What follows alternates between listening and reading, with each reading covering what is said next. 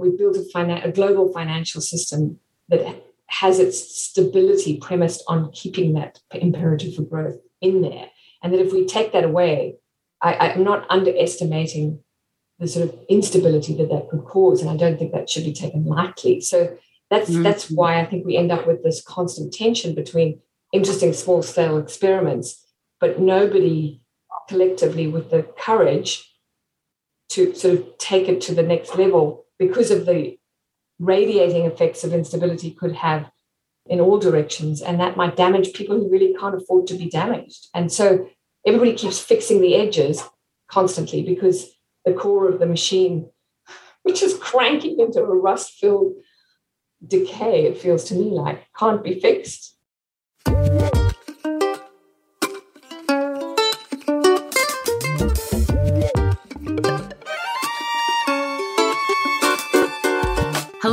Hello, and welcome to the third episode of the New Economy Network Australia, NENA, podcast. My name is Anna Garnock, and every few weeks I'll be interviewing folks that are a part of NENA, Australia's largest multi-sectoral network of innovators, change makers, and advocates working for an ecologically sound and socially just economy.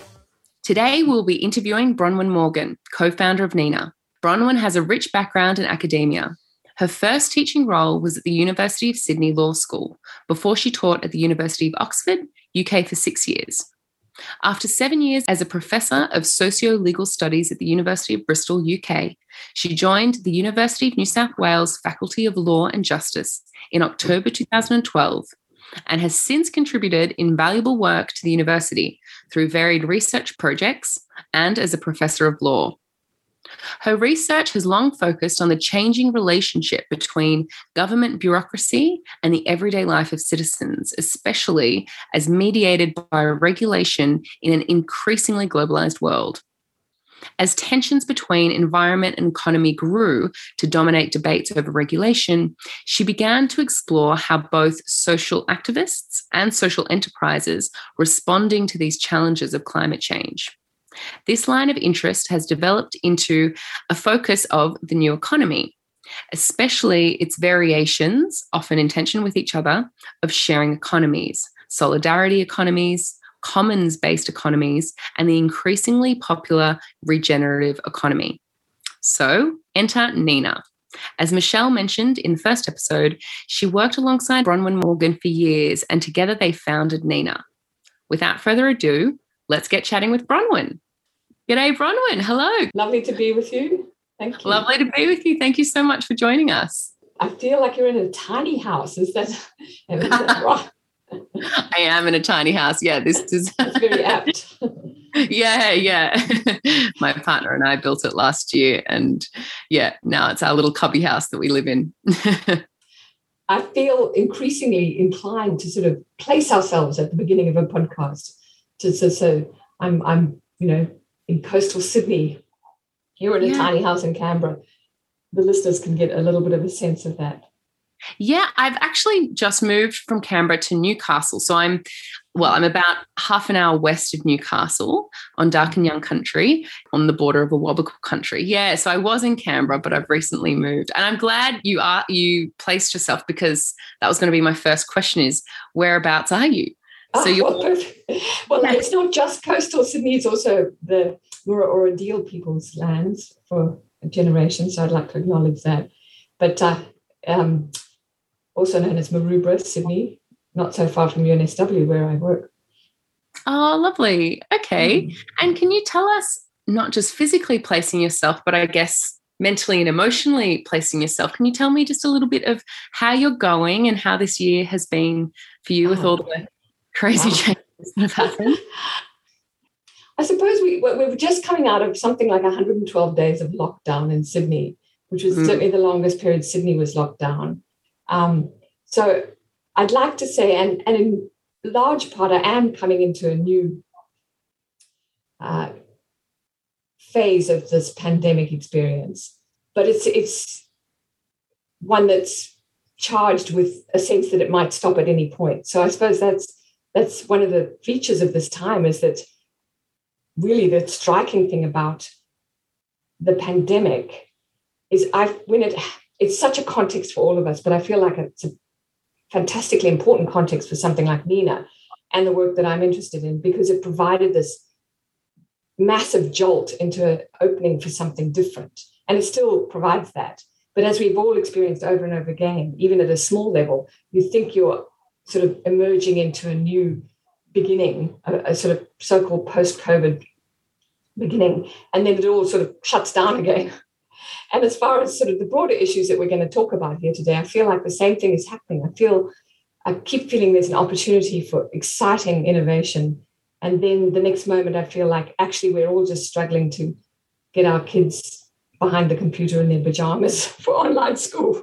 Yeah. And it's back to the mundane. So I'm very much in that space. But I enormously appreciate the air and water and the fact that I have a garden, and that's been the best part of this last year. Yeah, so important when we're behind a screen all day to have a bit of green space, I suppose, and nature can be, food for the soul when there's not much other activity going on. Yeah. Thanks for sharing that. So in the first episode, I interviewed Michelle, and she kind of introduced what Nina is and how it came about. What a big journey, by the way. And she also spoke about the civil society strategy that I believe is going to be released soon. Today, I'd like to go into a little bit more depth, firstly about your background and your kind of interests and how it translates into Nina, and then also about Nina itself, and just more about your efforts and motivations. So I thought I'd start with your personal background. So I snooped on your LinkedIn profile and I saw that before diving into law, you actually studied a Bachelor of Arts majoring in English literature, followed by, I don't even know how to pronounce this word. Is it a licentiate? Oh, yes, that's a music qualification. Licentiate, yeah. Great, kind of like a diploma. Yeah, sure, in piano performance. So I was wondering if you could please tell us where your mind was back in 1988 of why you transitioned from humanities into and music to law. Yeah, thanks for that question. I mean, maybe preface it by saying, as you ask it, I realize that background is really why I am now in a place where I'm trying to weave something really different out of legal studies. It's more that effort to the creativity embedded in literature and music, I suppose, it feels to me now like it's possible to infuse law with some of that, although it's got its barriers, and we can talk about that. But it was helpful to think of it like that. So that's looking backwards. How did I transition from that into law? I was enrolled in law from the beginning, and I have to confess, I suspect that was just partly the sort of snobbery that happens when you do well at the end of school. And I credit my father for saying, you love literature, just study arts. In fact, he said, go and work in the world. I said, doing what? He said, I don't know, work in a petrol station. I keep looking back and thinking that was really great advice, to just go and do anything before you start your studies. And then he said, just do arts and see where it takes you. But because I had done well, I felt compelled to sort of demonstrate that I was enrolled in something harder to get into. Yeah. Plus, I thought I might be a diplomat. So I had been told that law was a good string to your bow for that. And so I really just sort of enrolled in law, and I wasn't particularly focused on it. But when I got to the end of my humanities course, my honours supervisor was a novelist, and he said, are you interested in postgrad work? And I said, well, I'm thinking about finishing the law. And he said, finish the law. The humanities is not appreciated. And this was 20 years ago. And he said he felt like there was a real, at the university level, a crush coming on humanities, and the policies of the government lately are entrenching that pressure on humanities even more. So it was sort of pragmatic, I guess. But there was another nice connection, which actually does lead to some of the opportunities that have interested me more lately, which is that I continued with the law, but I ended up, and it's a slightly longer story, but I I got a job with Justice William Dean on the High Court right out of law school because I had done the English honours. And it turned out to be because he knew the Mabo decision was going to be written that year and felt that the importance of sort of perfect prose for that decision was so high that he was taken by my English honours medal. And I think that tipped the balance. I mean, I was very, very lucky. And that working on Mabo for the High Court that year was what made me care about law and social change and social justice and all the possibilities of rewriting. Land is the basis of our economy, isn't it? So that was the beginning. Yeah. Can you tell me a bit? I had no idea. That's super interesting. I mean, that's a pivotal moment in, I guess, Australia's history. Can you tell us a bit about that and how that all came about and the fruits of your labour? I was obviously a research associate, so just working, as a support to the judge on that. But I think we probably spent half of that year on the case. And what's interesting, and I suppose this is a theme in the sort of role of law in pushing social change and trying to play a role in transforming both social and economic contexts, is that Mabo felt so transformative at the time, but we also knew that there were limits. And I still teach it year upon year in different contexts in my job. And it's been fascinating to watch the reaction to it from the generations of students coming through. So, and it depends on the context in which you teach it, but both the possibilities it opened up, but the inherent limits that were part of that judgment are always present. When I was at the court, it felt like the opening was much greater than the limits, but there were many ways in which it disappointed people, and law is it's not like a piece of music that just inspires you to finish with a crashing chord and you feel a certain set of emotion that can be transformative in that moment without complexity. But law, I think, is always slightly disappointing. I want to say almost. But also really powerful and really important. So I think that's what still draws me to work in this area around law is that nuance and complexity. So you're glad that you made the change into law? Yeah, I found the politics of it. I mean, that's what Mabo brought it alive. Before that, it was a technical exercise. And then it just, working at the court, it sort of flamed into possibility rather than being that close reading technical exercise that I had previously brought to it. Yeah. And the other thing I remember from that days is that from Justice Dean's office, you looked straight out over the Aboriginal tent embassy. And that just became such a symbolic view at that time. Yeah, especially at that time. And it's still as strong as ever, which is important and unfortunate that it needs to be. But yeah, and with the possibilities and the limitations that you spoke of with Mabo, and that there's still similar trend happening as time goes on, what were the grand openings and the great limitations that you continue to see? I suppose the biggest grand opening was the legal recognition that Terra Nullius was a fiction. So that it was a legal fiction, but it was then legally undone. And I once gave a talk about it to a group of 6-year-olds at my children's primary school. And, that was the only point I really wanted to make. And I found myself getting quite emotional. Oh. Yeah, really, I still feel like the symbolic, it's not just symbolic because that makes it sound merely symbolic, but the commitment to undoing that legal fiction in the precedent remains powerfully important. And one of the biggest limits, I guess, to contrast that was the refusal in that case to acknowledge the possibility of compensation. And also some other aspects that made it difficult to prove your connection to land. So you in theory could make the connection, but it was very difficult to prove. So practically, that symbolic power was much harder to harness under the specifics of Mabo than you initially thought. So I think that's why it was both such a transformation and a frustration, because symbolically it was fundamental, but practically it had powerful limits. And those limits also came through a 4-3 decision on the compensation. So it was a very close call on that issue. Yeah.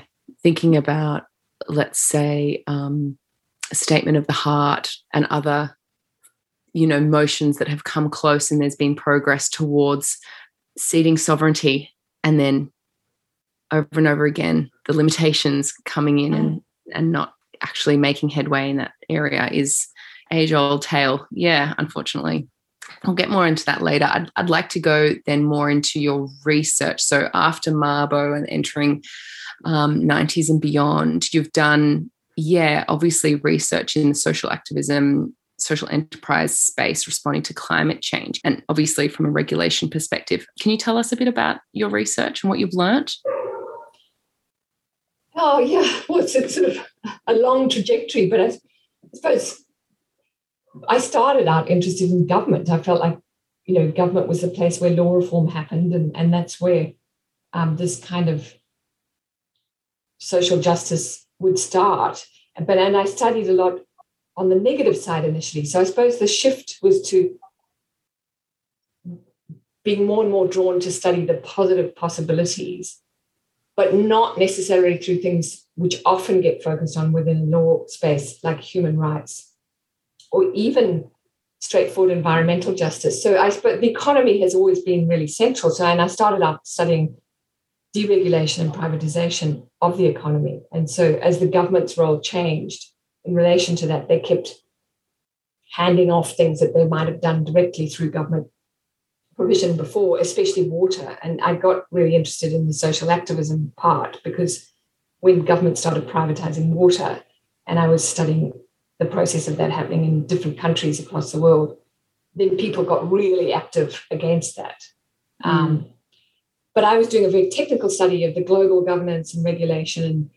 And this was a project sort of early in my career, and I did it for quite a long time and got quite deflated and felt almost paralyzed by the way in which the activism kept running up against a sort of deadlock. And actually the human rights angle is a good illustration of this. There was a United Nations, it's called a general comment on the human right to water, came out during the time I was studying this. And many activists were very excited. They felt like this was an opening. The human right to water was now, recognized in some form by the United Nations.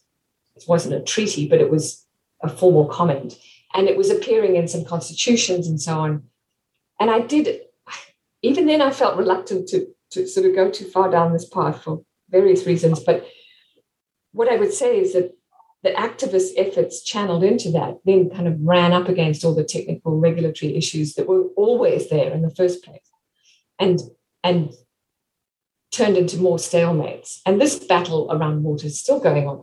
That doesn't mean that human rights debates aren't important. They are politically powerful. But how do you translate that political power into legal policy that works on the ground to really, truly empower the people who were activists in the first place? That's not a question that's readily solved by human rights tools and scholarship by itself. You have to tangle with the economy and the property rights and the company law. And so that's why I started to think, I want to look at how law shapes new economies. And I first came across it almost by accident. I wrote a piece at the end of a general magazine article I was writing saying, I think I was referring to the fact that San Francisco had started selling bottled water from the government, so that instead of private companies dominating the bottled water market, the San Francisco government said, let's just bottle our own tap water and sell it. We're not pretending it's not tap water. And then they were using the money raised from that for public projects. And I thought, well, that's novel. Instead of government trying to regulate these giant water companies, or in addition to that, they were entering into business. And I wrote a little piece about that as a hypothetical, and then read the paper. I was living in the UK, and found that a young woman in her 20s in Bristol had just started a company to do exactly that. It's called Frank Water. It's still going. It's a wonderful company. She's never, exploded into a sort of giant company. But it sells bottled water and tries to persuade big companies and universities to not use bottled water, but to use filtered installed water. And all the profits go to various projects in India that they have very personal relationships with over many years. And it's very relational and connected. And it does use metrics to measure social impact, but it's got a new economy feel of relationality from the beginning.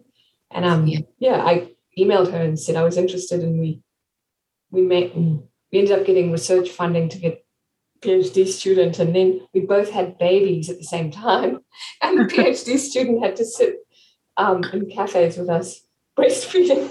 So that's too direct. But I just thought the beginning of all of this was it was such a departure from studying global governance of transnational water companies at a very technical level. And it felt to me like this explosion of a sense of possibility around how law might be able to help.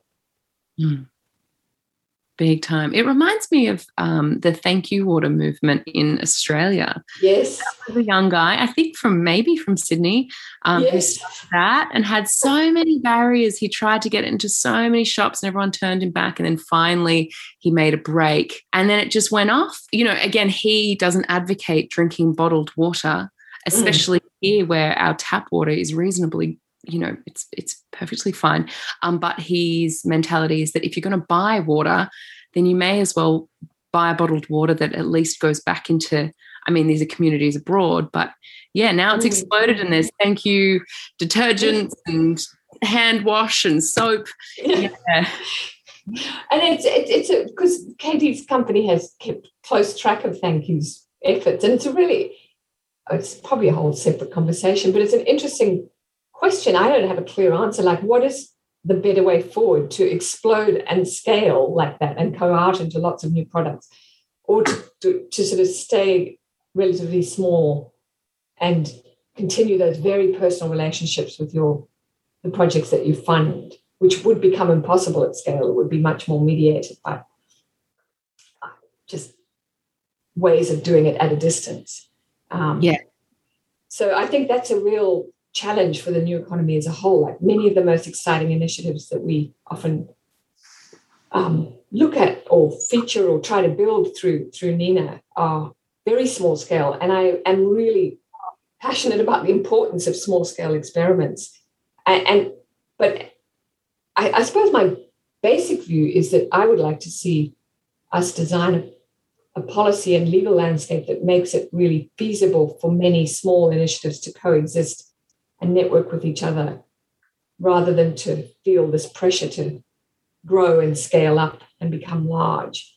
But the way we've designed the economic system doesn't make that easy at the moment at all. So, which is why, that's really what NINA is, right? Like, it is a platform for people to come together, network, learn from each other, and then hopefully take those learnings back to their local area and implement it. Implement ideas, maybe change things up to suit their locality a bit better. But interesting research. So now today, with that research, where are you hoping to go with it? Have you got any plans of next projects, or where are you at now?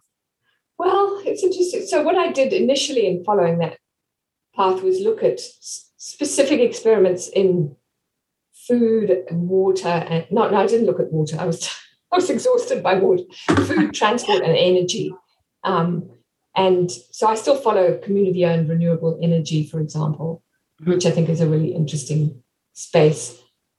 I started looking at car sharing, and that's an interesting one because that's almost become ordinary commercial part of everyday economy. Oh, well, we have a car sharing company and we have a car rental company, and there is a sort of a difference.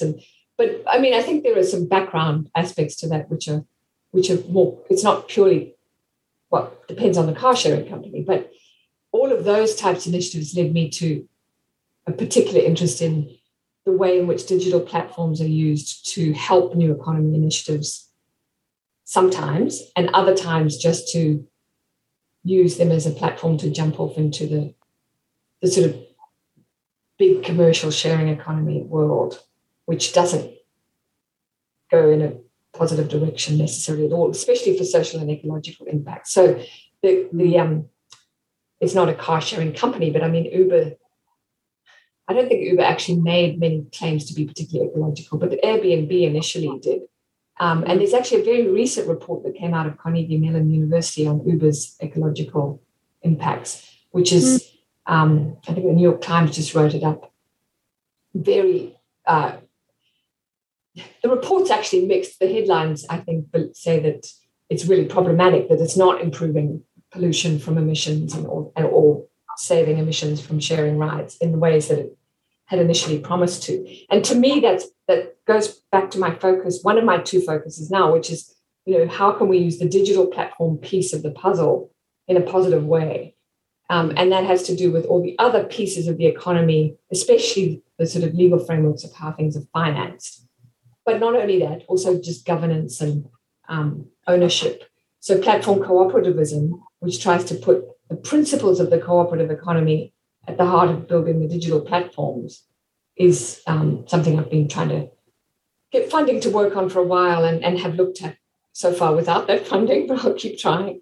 And then I guess the other related line is this interest in regenerative economies, which is a broader policy framework, I think, for encouraging us to go beyond sustainability and to start really thinking about less about limiting damage and more about building new models and about really baking that into city policies initially with the interest in donut economics. I can talk about that a bit more if you're interested, but this enthusiasm around donut economics at city level all over the world is suddenly piquing my interest. So I'm trying to focus on that too.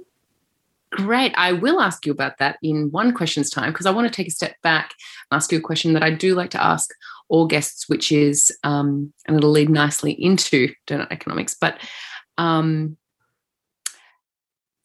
like to know your opinion of what you think is wrong with our global economic system and why we need a new wellbeing economy. I think I'm trying to choose which piece to put at the center.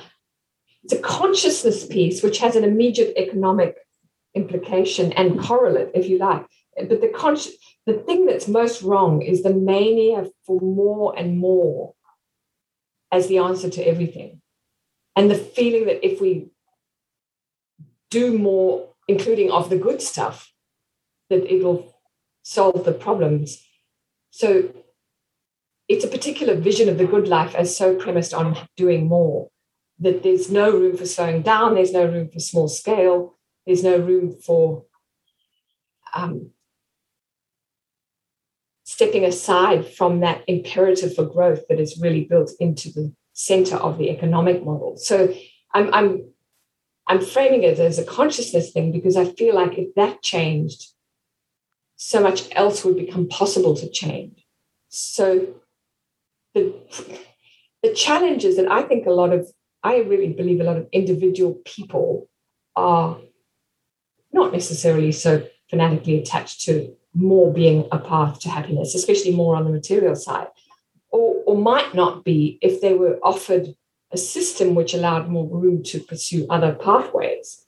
So you might well be focused on that because there's no choice, because otherwise you're going to sink. It's a sort of sink or swim economic system.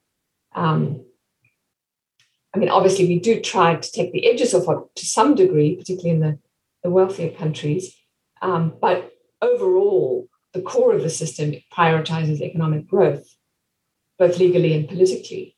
And I in some ways can't believe that it's still, as long as I've been alive, I feel like the only platforms for politics are really jobs and growth in that very general sense. Like there isn't a positive vision that goes beyond that. Well, we could talk about populism and nationalism, but those are ugly fear-based tools, the way they're typically used. So that's a slightly rambling answer, but I feel like that if there was an appetite for a different form of what makes up a good life, then and then a way to feed that into politics and law so that we could actually build it into the policy and legal framework, that would help a great deal. But I'm very conscious in saying that we built a global financial system that has its stability premised on keeping that imperative for growth in there. And that if we take that away, I'm not underestimating the sort of instability that could cause, and I don't think that should be taken lightly. So that's why I think we end up with this constant tension between interesting small-scale experiments, but nobody collectively with the courage to sort of take it to the next level because of the radiating effects of instability could have in all directions, and that might damage people who really can't afford to be damaged. And so everybody keeps fixing the edges constantly because the core of the machine, which is cranking into a rust-filled decay, it feels to me like, can't be fixed. I don't know. Yeah, it's hard. It would require so much collective effort from not just everyday citizens that are speaking up, but really from bigger corporate and government bodies that have a lot more power and a lot more say. So I think that's just in itself a ginormous challenge that seems indefeatable, but then also in general, like really nutting it out and creating a framework that could really work on so many fronts is really tricky. It's really tricky to... There's a great novel called Ministry for the Future. Have you come across it? No, I've never heard of it. It's a sprawling sort of science fiction, but set in an imaginable near future. Starts out with a horrifying heat wave in India, which is catastrophic and very vivid and quite confronting. You have to get through that chapter, And then, yes, it just, in fact, apparently one of the characters is based on an Australian economist. I forget the name, a real person who is part of a UN body.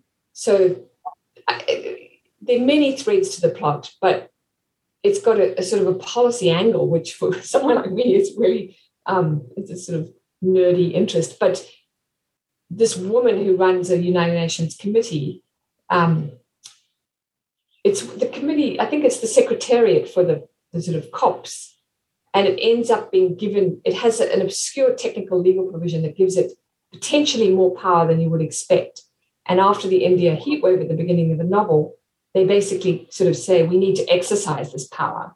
And a woman who's leading that committee persuades all the central banks in the world's business economies to issue a carbon coin, a currency based on carbon emissions, and then to sort of work the global financial system based on that measure. And I'm not a financial expert, so I don't know if it would be fair to say that it would be sort of a carbon-based version of blockchain, but adopted officially by all the world's banks. But right, he manages to work that into a novelistic story of how that changed the world day by day, along with, and this is really interesting to me because it's the activist piece. So there's this nerdy technical carbon currency reform, and there's lots in the book about the science as well. There's wonderful scientific characters and so on. But then there's this constant additional thread of really full-on activism, some of which is violent, and it sort of takes place in the background, and it's a bit shadowy, but you get the impression that it's an essential piece of the picture, and that without that, it's not clear whether things would change if you had simply reformed the financial system. So I just think that dialogue between activism and very tricky technical policy is crucial and not easy, and one that, I think Nina's a great place to start having those conversations. Big time, which, I mean, is a nice segue into why you got involved in Nina. What was it for you, reflecting back? I think you started conversations with Michelle in 2015. Correct me if I'm wrong. But yeah, I'd love to hear your rationale and inspiration for starting up Nina. A few funny serendipitous bits, which was, it did start with Michelle. I don't know if she told you how she inveigled me into a conference. She didn't. She called me up and said she was running a conference on wild law, and would I speak? And then halfway into the conversation, she admitted she'd already put me on the program, which had already been circulated. Oh my gosh. I did for about a minute. I felt annoyed, but she was so charming, and plus I was really intrigued by this wild law thing. But I also, there was another thread that I think the wild law felt a bit out of my comfort zone, because it was so non-academic, which doesn't seem to matter to me anymore now. But at the time, I'd only just arrived in Australia after being away for 20 years, and I was sort of starting on this research fellowship, and it didn't seem quite the thing I imagined doing. But I had bought this book when I was on maternity leave in Bristol, called Wild Law, which actually is connected to what Michelle was doing. And I bought it because the author was a friend of one of my childhood friends from Zimbabwe. So it was just this bizarre. I saw this book in a Bristol bookshop written by a South African lawyer called Wild Law. And I thought, goodness me, I didn't know that this particular person had gone down that route, bought it and read it and found it very, at the time, sort of alienating, almost like a little book on religion. And I thought, how does that connect to law? He was talking about earth jurisprudence and Thomas Berry and all the things that underpin Nina, which I knew nothing about. So I just kept it as a curiosity. But when Michelle called with this proposition, I just thought, well, something in the universe is connecting these pieces. So I went to speak at the conference and found it so stimulating to step out of the academic boxes and just speak across specialisms in a way that was a bit disorienting and dizzying, but also positive, that I kept going, basically. And by the time we got to the end of the fellowship that I had to do a big final conference. And this was another sort of serendipitous piece, is that I expected to hire the big hall in the university, but some internal pricing structure had changed, and it was really expensive, even though I was a faculty member. I actually had to sort of build the cost of hiring this big hall into the conference. And we really wanted to make the conference accessible to non-academics, especially these sort of small social enterprises and entrepreneurs and freelance people that we thought were the most interesting experimental sort of action people in the field. So we didn't want it to be just people who had sort of reasonably paid jobs. And so we moved to Glebe Town Hall, and that made it virtually, it wasn't free, but it was close to free. And that changed the mix of who came, and it changed the atmosphere. And we had to move out of the hall on the first night to make room for the yoga class, and then put all the chairs back together for the next day. And the whole thing became more community focused. And that was why it made sense to sort of suggest that Nina begin from that conference, because it wasn't the first Nina conference. It was the first conference where we thought, let's do Nina. And we sort of put it to everybody. But it was, Michelle's fabulous energy and joy in dialogue, which, and the feedback from that conference, I still have it somewhere, because the word joy was mentioned so many times in that feedback. And I hope, in these hard times, that we can keep hanging on to that and finding that. And I feel like that still happens, and that's what's kept me going. Yeah. Yeah. And I understand that she does have a really lovely, positive, kind of light-hearted energy, yet very passionate. And I think just in a space where everyone is equally passionate and driven and offering new insights, it just sounds like a fun, stimulating, time to really let your brain and your heart buzz. Yeah. Yeah, so now in Nina, you're the co-founder. Tell me more about your role and what you do within Nina now that it's all established.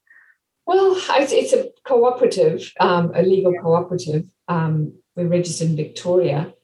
It could have been anywhere, in any state, but Victoria. I think the year we registered, we had the conference in Melbourne, so I think that was the name. And I'm on the board of directors and have been since the beginning. And so my role is as one amongst equals on a board of directors, I suppose, formally. I mean, I'm on the participatory budget group, which is looking at ways to, we still do everything almost 100% as volunteers. We've got membership, so we have a small amount of money that comes in through membership, but essentially it's a giant volunteer effort. And I suppose that would be one of the questions that Nina would face in coming years, is to what extent do we move from that model to doing something through paid projects, but we haven't really taken that path strongly to date. And it's just building the network and these very frequent webinars. So I think there's a presence online, especially since lockdown, of positive content that really just keeps connecting people and then sending them off into the ether to pursue. We have lots of hubs, and the hubs do focused projects, but I think probably again they're still more focused on dialogue, conversation, and connection, and opening up opportunities than on sort of implementing and executing projects for specific clients. That's not where it's been at the moment.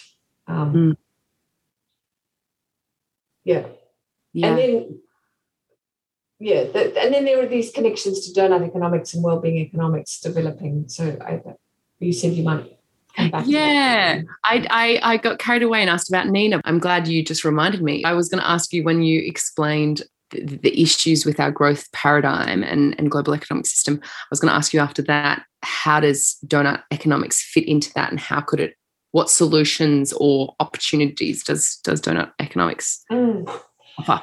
Yeah, because I think that ties back both to that earlier point, but also to this overall sense of positive energy and even joy, and certainly playfulness that we were just talking about a moment ago. Because the donut economics model, I think, has inspired a lot of people. I mean, it makes certain constituencies either laugh dismissively or possibly even sneer, I suppose, because donut and economics don't go together. But I think that playfulness on the author's part, Kate Raworth, who wrote the book, has always been deliberate. And the more that I see, and I mean, the truth is it's always been more attractive to non-economists, but right from my PhD thesis, which was, I didn't talk about, but it was about national competition policy in Australia. And people kept saying, "Oh, are you an economist?" And I've never been an economist, but I've always just believed that economics needs to be something that non-economists can write about, care about, and be interested in. So the donut economics model is very good at doing that, because it has this playfulness, but the actual idea, the basic idea that you have both a ceiling and a foundation, like a circle with the donut metaphor, involves, not going beyond the limits of the outside. And those limits are set by the planetary boundaries. And that's very science-based, with decades of work behind it.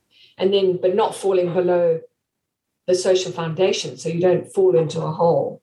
And those social foundations are mapped by the Sustainable Development Goals. So again, connecting to lots of science and research, and yet coming up with this quite accessible framework, which says that's actually what economics is about. If you want to stay in a safe operating space for both the earth and for humanity. And so it's a particular way of framing the social and ecological goals of Nina in a way that is a bit more grounded in both science and economics than we came in through law and policy, I suppose. So we feel like it's a good connection. And then the challenge it makes to GDP as a measure for growth, and the idea of well-being being a better measure for that. And that's a slightly separate debate, the well-being economy. But again, another very strong, inspiring woman, very much at the heart of that, Catherine Trebeck. And so there are these different, I mean, I'm really struck by the constant presence of women in these settings, because one of the places where donut economics is most being implemented at a really quite structured policy level is Amsterdam. And both the mayor and the deputy mayor are women. And there's a lovely podcast episode interview with the deputy mayor by Anthony James on the Regeneration podcast, which is a great interview. And what she conveys again is this combination of seriousness and joyfulness. The deputy mayor comes from a law background and worked on human rights trafficking. And she does a brilliant explanation of how that issue, she realized in the very short version of this, she realized that you couldn't solve human rights trafficking issues unless you have systemic transformation for the economy. Even though she'd been coming at it from a sort of human rights and social justice perspective, but that the economic piece was crucial to everything else. And part of what they talk about in what they've implemented in Amsterdam is how they're getting ordinary business people phoning them up. It's a longer story to sort of tell you the policy context, but they're doing things which are making people think we are engaged in a collective project to regenerate Amsterdam's economy. So even though I've had regulations put on me by the city about my carbon emissions for my new construction development, so has every other business in Amsterdam. And here I am calling up the mayor saying, I've come up with a great new idea to come in under these limits. And people are sharing these ideas and feeling both creative in the original literature sense, to go back to your first question. It's like the possibilities that a novel has where a new plot line develops. But people, it's not just a new plot line. Well, it is a new plot line because a novel is a collective world. It's an imaginary world for many people. It's not just a solo monologue. And so this sort of the world of, every business competing for themselves. I mean, I'm starting to sound a bit apple pie and motherhood, but this really comes out of this podcast interview. It changes the narrative about what the city economic development vision is. It gives everybody a part, and it allows people to collaborate across sectors in a way that adds meaningfulness to their individual struggles with the difficulties of everyday life. And it does that from one sector to another across all areas of city life. And so there are all these little movements popping up in the cities now, even in Australia. So there's Regen Sydney, there's Regen Brisbane, there's Regen Melbourne. And we're all going to present our sort of progress on these fronts at the conference in November. And that's just happened in the last 7 months. So that was a long answer, but the combination of donut economics, well-being economies, and Nina's original mission are very productive, I think. Yeah. And so with the these movements that have come up just in the last half a year, how do you see donut economics as a tool that could be realistic in Australia, in our continent's context? And what would we need to do apart from brilliant people doing all the research and making small local changes? What do we need to do to actually see that come to fruition in a bigger way? Oh, wow. Well, I guess there's probably many things, but the two things I would say. The first is hopefully in Australia, we could, and I think all the different city movements are very, very conscious of this and respectful of it and working on ways to do it, which is to make First Nations a part of that conversation. So donut economics, although I've just bubbled over about it, I mean, we live on the continent that for 60,000 years achieved that balance, with the way that Indigenous pre-colonial approaches to managing the continent were done. And I just, so whatever we do, in a way, you mentioned Uluru's statement from the heart earlier, if that process could be, I just so wish that the politicians would respond and take that up. And because whatever steps have to be taken beyond the small scale projects, as you say, ideally have to operate at the policy level and the legal level and the constitutional level for Uluru, beginning with that. And so if there was some possibility of combining those conversations, although, the importance of the Uluru being its own conversation is very powerful as well. But I think that's the macro picture, which is probably one of the most important things to just keep paying attention to and respect for as these movements develop. So that's a big picture one. And then the other would be, the donut economics was originally posited as a global framework for looking at the planet as a whole. But because you can't implement anything like that from a government policy point of view at the global level, I suppose you could sit down and try to redesign the international trade system, and you really would design something profoundly different. And you probably could have some interesting and useful conversations about what that would look like.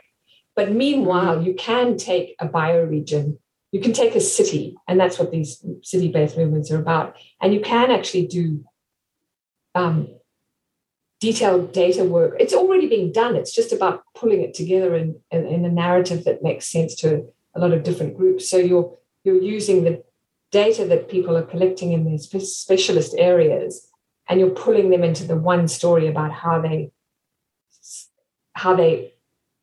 relate to those limits and foundations in the donut. So you have a city portrait of what you can do. And if you come up with a giant project, like I think somebody from Brisbane said it would be interesting to have the Brisbane one be in dialogue with the Olympics, for example. So if the Olympics are coming to Brisbane in whenever it is, it's a reasonably medium-term time frame. So there's a way of saying, let's imagine holding the Olympics in a way that stays within the donut within Brisbane, and that the emissions and the global supply chains and everything that relate to the Olympics is respectful of the donut limits, both at the bottom and the top level.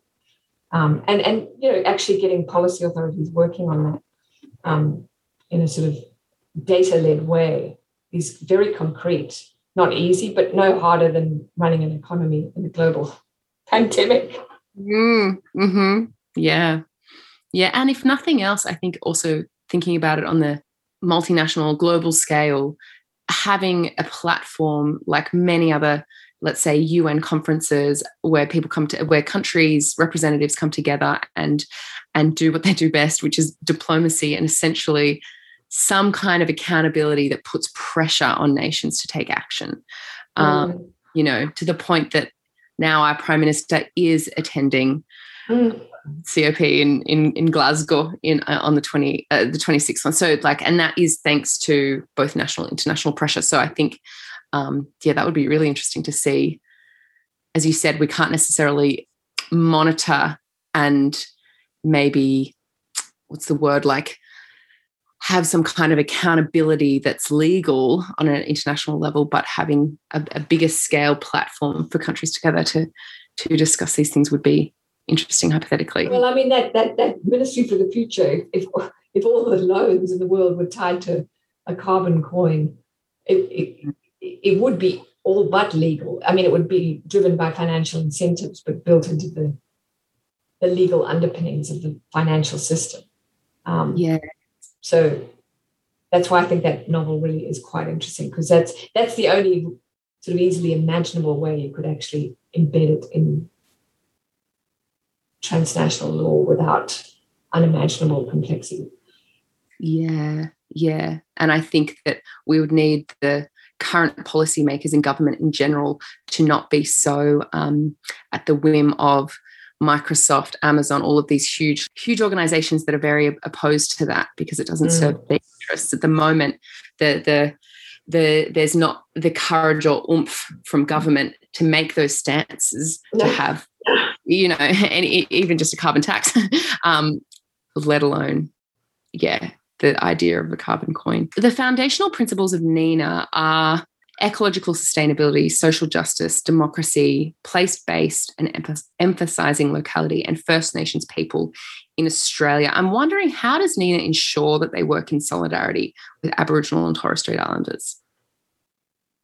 Well, I think, that goes back to the broader point of doing that with respect and a mode of listening. So I would say it's almost, I mean, there's an openness and inclusion at all points, but there's also, I think, it's a working with, alongside, and an amplifying of what Indigenous initiatives are doing on their own terms, perhaps. Seems to be the most productive. I mean, we haven't got like a formal policy about this, but there are these very exciting initiatives like regenerative songlines, and future dreaming is something Michelle's actually directly involved in separately, but it's a separate organization. So those, we sort of in dialogue with those, but not claiming to speak for them, because they're representing the concerns of Indigenous peoples from that perspective. as a self-standing initiative. So I think it's those sort of parallel dialogues and amplification is probably the way that we're approaching it. I was just listening to someone talk last night from the Aboriginal Carbon Foundation. Transition Bondi had him speak about connecting to country. And that was a really good example of an Indigenous-led organization, the Aboriginal Carbon Foundation, that's doing lots of very practical, executed projects with specific farmers here and there. And it's the kind of thing that NINA, is a good space to support and amplify the dialogue around. But like I said earlier, NINA to date hasn't been doing that kind of project level work. And that's where you get the more direct collaboration. And I think in some ways, I'm saying this off the top of my head now, but I like that two-level model of that the collaboration would be very tight if you're on a project level, because then you can build in protections for all different perspectives and interests into that project. But at the level of NINA as a whole, it's more the parallel dialogue with self-standing organizations that rather than trying to sort of fold them all into one place, that I think works better. Yeah. Yeah. And NINA operates well like that. I'm learning more and more from interviews that it is just this bringing together of people networking, connecting and sharing initiatives. So with your role in NINA, what would you say are some of the things that you're proudest of or most grateful for so far? Well, it's proudest of having been there from the start and, of staying on that program that I got put on, staying with the flow of events, the flow that took us into the creation of that NINA. And what was the second one? What am I most excited about? Proud, grateful, excited about. Sure. Grateful. Well, grateful. I'm grateful and excited about the sense of creativity and joyfulness and playfulness around the relationships and the projects that are amplified by and come out of NINA. I feel like it feels like food. It feels like the thing that keeps me going in amongst the, so it's the joyful bits of the day. I love food. And the other parts of the day can be mundane, can be challenging, can be sort of rewarding in a disciplinary, focused way. And of course there are aspects to that with NINA too, but it channels the work into something that feels like it's feeding you in a healthy way. And I'm really grateful for that. It's fueling you. I love that analogy. Yeah. And what have been your biggest learnings from being involved in NINA? Oh, well, it's the power of what can be done, with voluntary collaboration. And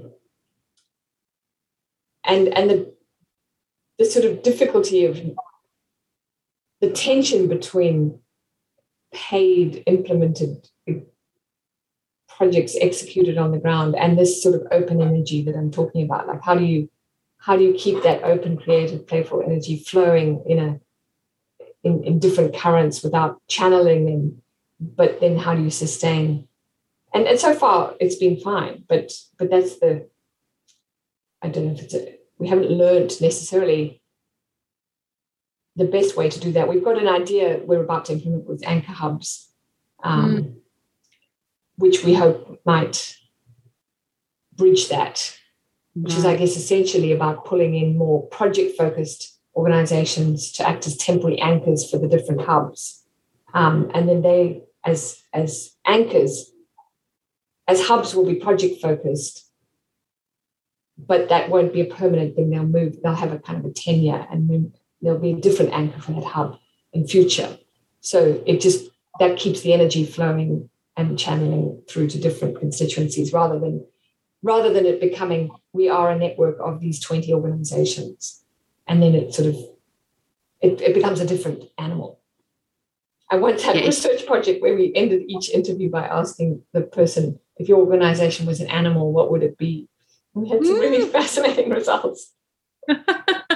If NINA was an animal, what would it be? So yeah. Now I have to answer my own question. And yeah, you do.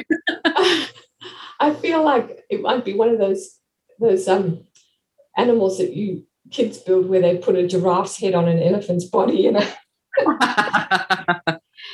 so it's, made up of a Noah's Ark.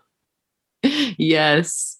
That project actually produced, because the closer an organization was in that project to being a standard mainstream commercial player, the more likely it was to be a primate that was sort of on the hunt, a predator. Mm-hmm. And the more it was a new economy, the more likely it was to be something like a beaver or a mosquito, there were all sorts of things that people picked, but they were much more quixotic and small and part of an ecosystem and doing their own thing, as opposed to being a lion or a tiger.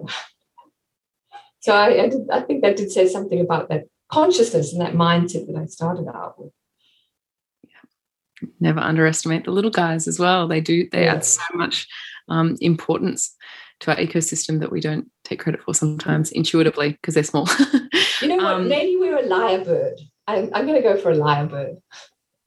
Nice. Why a lyrebird? Oh, because it's glorious and playful, and it can voice so many other beings, and it amplifies the voice of many, many other beings in surprising ways. When you sort of walk through the bush, you hear it, and it sort of shows you new openings. Yes, I see that. I definitely see that. Even just you talking about the anchor hubs and how it's not going to be one organization that stays and maybe could become stale after a time. You're going to continually change and get fresh perspectives and keep the belly of the beast, the beautiful lyrebird beast, constantly renewed, I suppose. Yeah, that's nice. Okay, so I have final 5 questions, each 20 seconds or less. One resource that you'd recommend? Oh gosh. I have to pick one. Wild Law was what brought me to it, so why not re-invoke Wild Law? It was the beginning of it all for me. Great. I think it would be interesting to reread at this point, because as I say, I thought it was so out there, but I suspect I would reread it in a very different spirit now. That's true. Yeah. You might be like, all over that. Yeah. One person who's inspired you? I'm in a shell. Yes. I'd be touched by that. How do you reconcile on a day-to-day basis the understanding that our growth-based economic system is flawed, yet your survival depends on being part of it? How do you work with that, navigate that? Oh, wow. I'm trying to develop almost like 2 voices in my head, the one, because sometimes I can't go pick up the takeaway pizza because I feel like I'm burning 5,000-year-old fossil fuels. And so I'm trying to develop the piece of me that says, I want to continue to pay attention to that, but I still need to go pick up the takeaway pizza. So I have 2 identities in my head all the time, and they're in conversation. And I sort of do that with academia and this kind of work as well. So I try to live that dual identity the whole time. That's all you can do, I suppose. Yeah. If you could give one piece of advice to an Australian politician, leading politician, what would it be? Have courage to lead on offering people a different way of life that doesn't necessarily center economic growth so obsessively, because people are waiting to be offered that. Yes, amazing. And finally, dream big. If all of a sudden you miraculously had infinite time, money, and resources just to spend on Nina right now, what would you do? Resource it to support city-based or bioregion-based movements all over the country that would be able to network with equally well-resourced Indigenous knowledge centres. Love that. Cool. We are coming to the end of the podcast. Thank you. I know we've gone 4 minutes over time, so I appreciate you bearing with me. Is there anything else you wanted to touch on that I didn't ask you about? No, it's been a wonderful wandering conversation, which I've really appreciated. Yeah, as have I. I can really see and feel in you your passion for the themes and the ethics, but also your spirit of joy and that being a really important value as part of all of it. if people are interested in learning more about your work or what you do, or just want to reach out to you in general, how can they find you?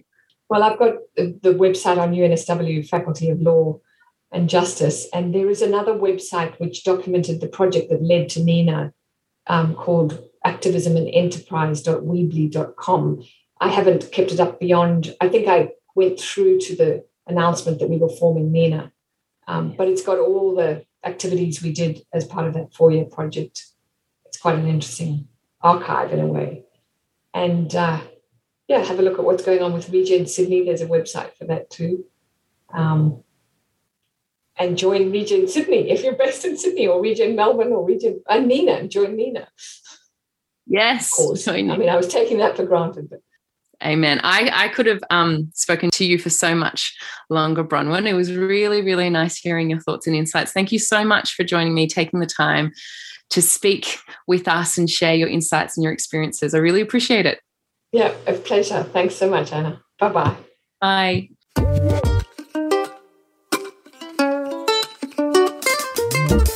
So that was Bronwyn Morgan, the co-founder of NINA, alongside Michelle Maloney. Thank you so, so much for listening. You can check out the NINA website, neweconomy.org.au, to sign up to the newsletters, join regular webinars, join the Facebook page and other social media pages, and of course, consider becoming a member of NINA to help grow this nationwide momentum towards economic well-being and social progress.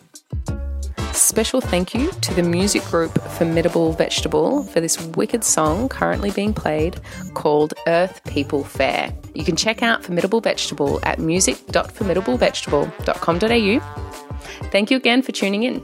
Till next time, take care, be well, and all the best. One planet, one love.